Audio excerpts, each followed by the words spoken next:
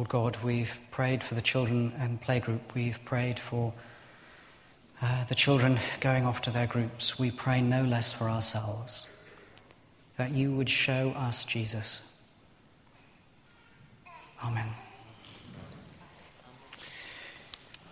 Well, to stick with the kind of restaurant-y theme, if we began the service with thinking about Burney Inns and what you could have got in those days. These days, if you go out for a meal, it's terribly trendy to go to one of those restaurants that offers not a starter, a mains and a pudding, but a little plate. And you can have various little plates of things. Quite often they're overpriced, but anyway, you get little plates of things, and you can make up your meal that way. Well, the sermon that I could have preached today, or the sermons I could have preached today, amount to 3 little plates and 1 bigger one. Because I think there's at least 4 sermons that can be preached from that passage in Mark's Gospel. Do please find it if you've closed your Bibles at the end of the reading. It's on page 1008. 3 teeny tiny plates to start with. 1 plate, 1 sermon, would be about the disciples, the 12. Jesus gives them authority to go out into the villages. He sends them with a sense of urgency. He warns them about potential rejection, just as he had been rejected, as we heard, in his hometown in Nazareth. It's a story that's not easy or gentle or obviously joyful. The words that Jesus says to the synagogue ruler at the end of the last chapter in verse 36, just believe, have, by the time Jesus is in his hometown, become, he was amazed at their lack of faith, chapter 6 and verse 6. Just believe has become lack of faith.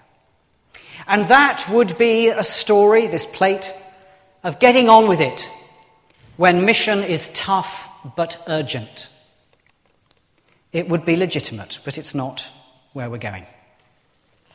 Another little plate sermon would be about Jesus. After all, he has a very clear strategy when he's here in this text. He goes home, he lets his disciples come with him, and he then offers them a clear strategy for the villages around, to which there's just too many villages. Someone's calculated there were about 137 villages in the immediate area. There are too many for him to go to, so he sends them out.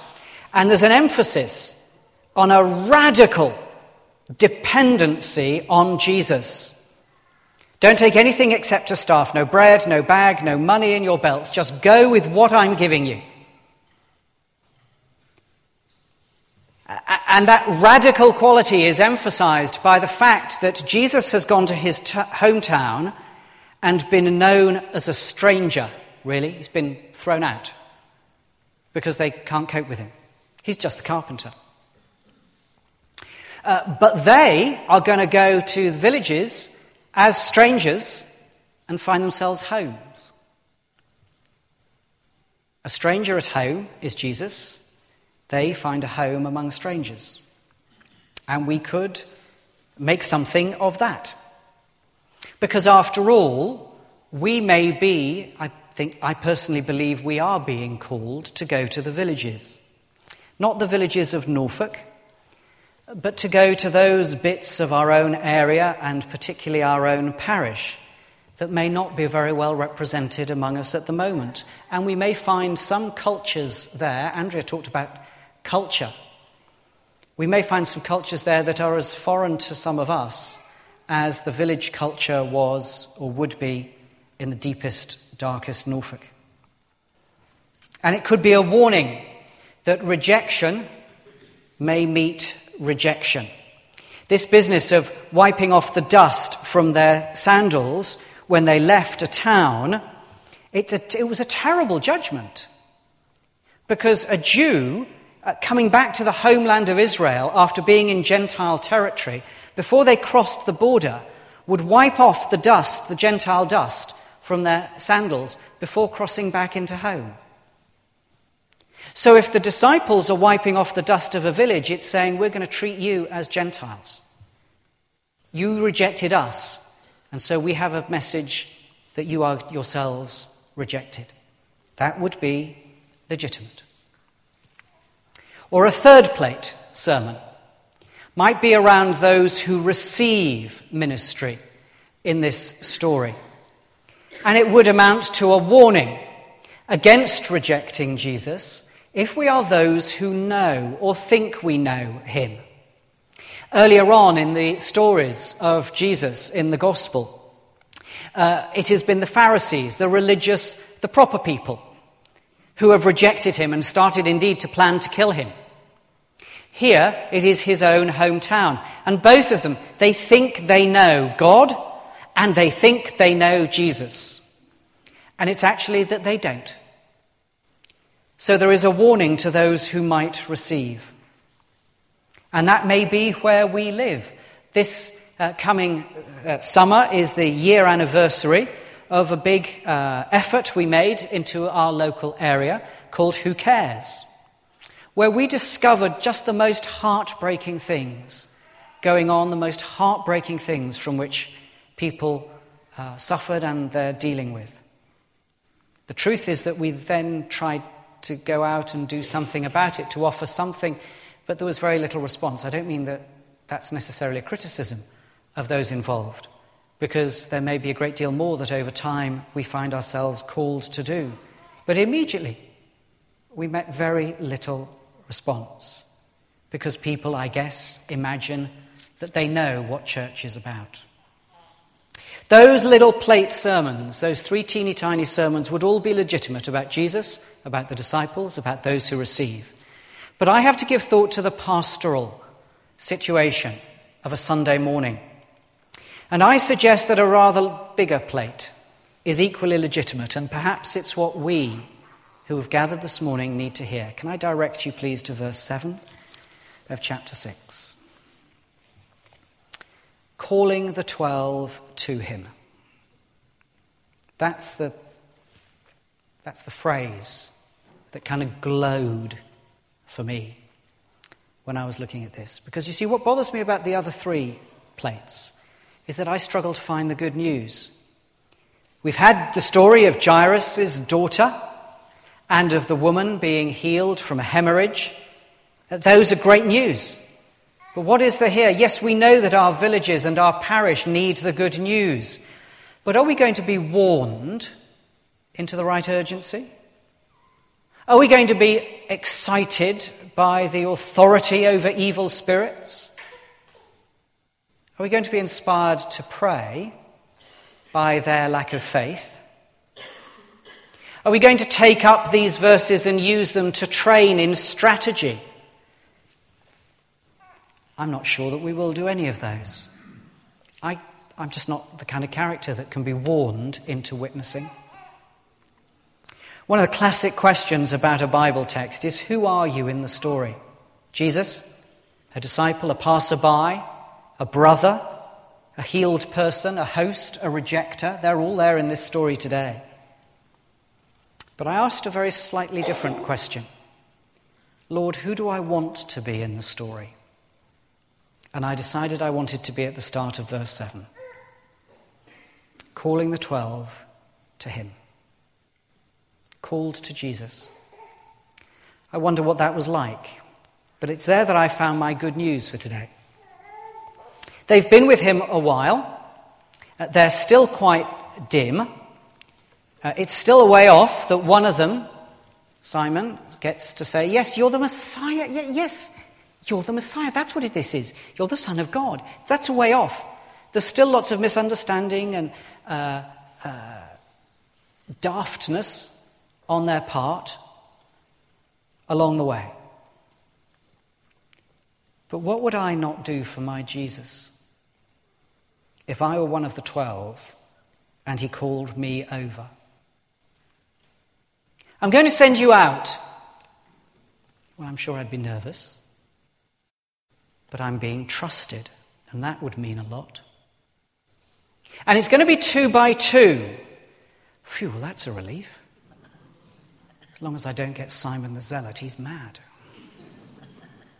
And I'm giving you authority over evil spirits. Authority? I didn't know you thought of it as that. I thought you just did this stuff. But if you've got authority, then it's because someone's authorized you. From somewhere or someone bigger than you, you've got authority. Someone bigger than you, wow. And it comes to me. I'm really quite scared by now. But it's you. And you've called me over. And you love me. In verse 30 of chapter 6, the 12 return, and they're so full of what's gone on that Jesus reckons the best thing to do is to get some rest. The warnings and the authorizings, it's been an angular, a sharp story, all edges as Mark records it. That's not surprising. The drums are beating and the sense of opposition is rising, and the thing that's between where we stopped and verse 30 is the death of John the Baptist, killed by Herod. And we're going to lead on to Mark chapter 8, where Simon is rebuked for saying, no, don't do that. Whoever you are is precious, don't do that. And it's all going to lead to the cross. But think of those disciples in verse 30 as they return to Jesus. And think in the light of that what verses 1 through to 13 have already told us. These are those who've already seen miracles of power over spirits, over sickness, over nature, and over death itself. They've known the call of Jesus to be with him and drive out evil spirits, it says, when they're first called. They've heard him teaching and they've heard him handle opposition. They've been told that to them are given the secrets of the kingdom. And that's a great thing. They may not know much about the kingdom of God, but they've lived in the middle of its startup. They have seen. They've been with him on this mission trip. It started with Jesus in his hometown, but they've been sent to the villages round about. Too many for Jesus to cover himself. They've driven out demons. They've seen people released, just as Legion had been released. We heard a couple of weeks back. They've watched the joy of those who are in their right mind again. They've seen families restored. And all of this is through them and the authority that they've been given. They've preached. I love it. Jesus didn't tell them to preach, but they did it anyway. And they've seen faith and repentance. I love Jesus' first instructions a little while back to those disciples. And if you're afraid of speaking to others about Jesus, then you can go back in Mark's Gospel and look to those first instructions to the disciples. And I've got great news for you. You are not required to preach. You only have to throw out evil spirits. That's what he says. But they have preached, and they've seen faith and repentance. And this is all just after Jesus has really seen only opposition in his hometown. They've known the joy of seeing people repent, not just sorry for that sin, but a wholesale turning of lives. I can think of lives I've known that have turned from addiction by repentance, when new life has come in force. That's what they've seen. And they've known sorrow too, when people were healed but didn't repent, because that's the normal pattern. Lots of healings and only a little repentance. Imagine for a minute what it must have been like following the strategy Jesus set out. You are going to be completely dependent on the hospitality of those in the villages. You haven't got anything to offer except the authority I'm granting you. No bag, no money, nothing. Don't go from house to house, but when you find a welcome and people of peace who want to hear you, then make that house your home until your work there is done. Imagine what it must have felt like to have that first home welcome you, perhaps when you'd knocked on lots of doors and wondered whether there was ever going to be a welcome anywhere. When that home listened to you, when you weren't really sure that the message would take, and then in a very few days, love would have blossomed for all in that household because of all that you had brought them, being authorized by Jesus. Imagine the sense of purity of purpose they must have enjoyed, knowing they were so radically dependent on what Jesus had said to them. No bread, no money, no iPad. Imagine the mixture of feelings it must have left them with wherever they did have to meet rejection, with further rejection and wipe off the dust. Sadness and anger, but perhaps a recognition that God was really in action, bringing holiness into the reality of life. Imagine the excitement and the need for energy such that Jesus has to prescribe rest. The Jesus who loves you and has called you to him. Imagine what it must have been like when you were just bubbling over with stories. Perhaps you hadn't been in touch with others of the pairs, and you got back to Jesus and you were just thinking, oh, he's not going to believe what's happened to us, and you discover the same things happened to others too. And that's why verse 7 speaks to me. Jesus calls to himself those who are going to know power, joy, love, purity, holiness, excitement. And I think that's good news. Even if they find all those things at the edges of and well beyond their comfort zones. You see, the challenge of this passage for me is all about motivation. I'm not going to be warned into the kingdom, though I know some who have been. I'm not going to be advised or strategized into discipleship, though I know some who have been. I'm not going to be alarmed into prayer. But I would do all that they do if Jesus called me to him. There are, I think, exciting days ahead on a day that we remember what has been. This week, one of our groups planning some of our outreach for a good while ahead has really taken by the horns the issue of another congregation, possibly not on this space or in this space, possibly not on a Sunday. Going out to the villages. Open the Book and children's work are going to be happening in a school where they've not historically been heard. Perhaps Playgroup will have another 25 years in the mission of Holy Trinity. Much of it is scary and it is outside our comfort zones. Few will find it easy. Not all will come with us on the journey. But Jesus calls us, you and me, to be with him. It's where it started for them, and it's where it starts for all who will follow. And that's the blessing I want to pray for all of us as we finish. Let's pray.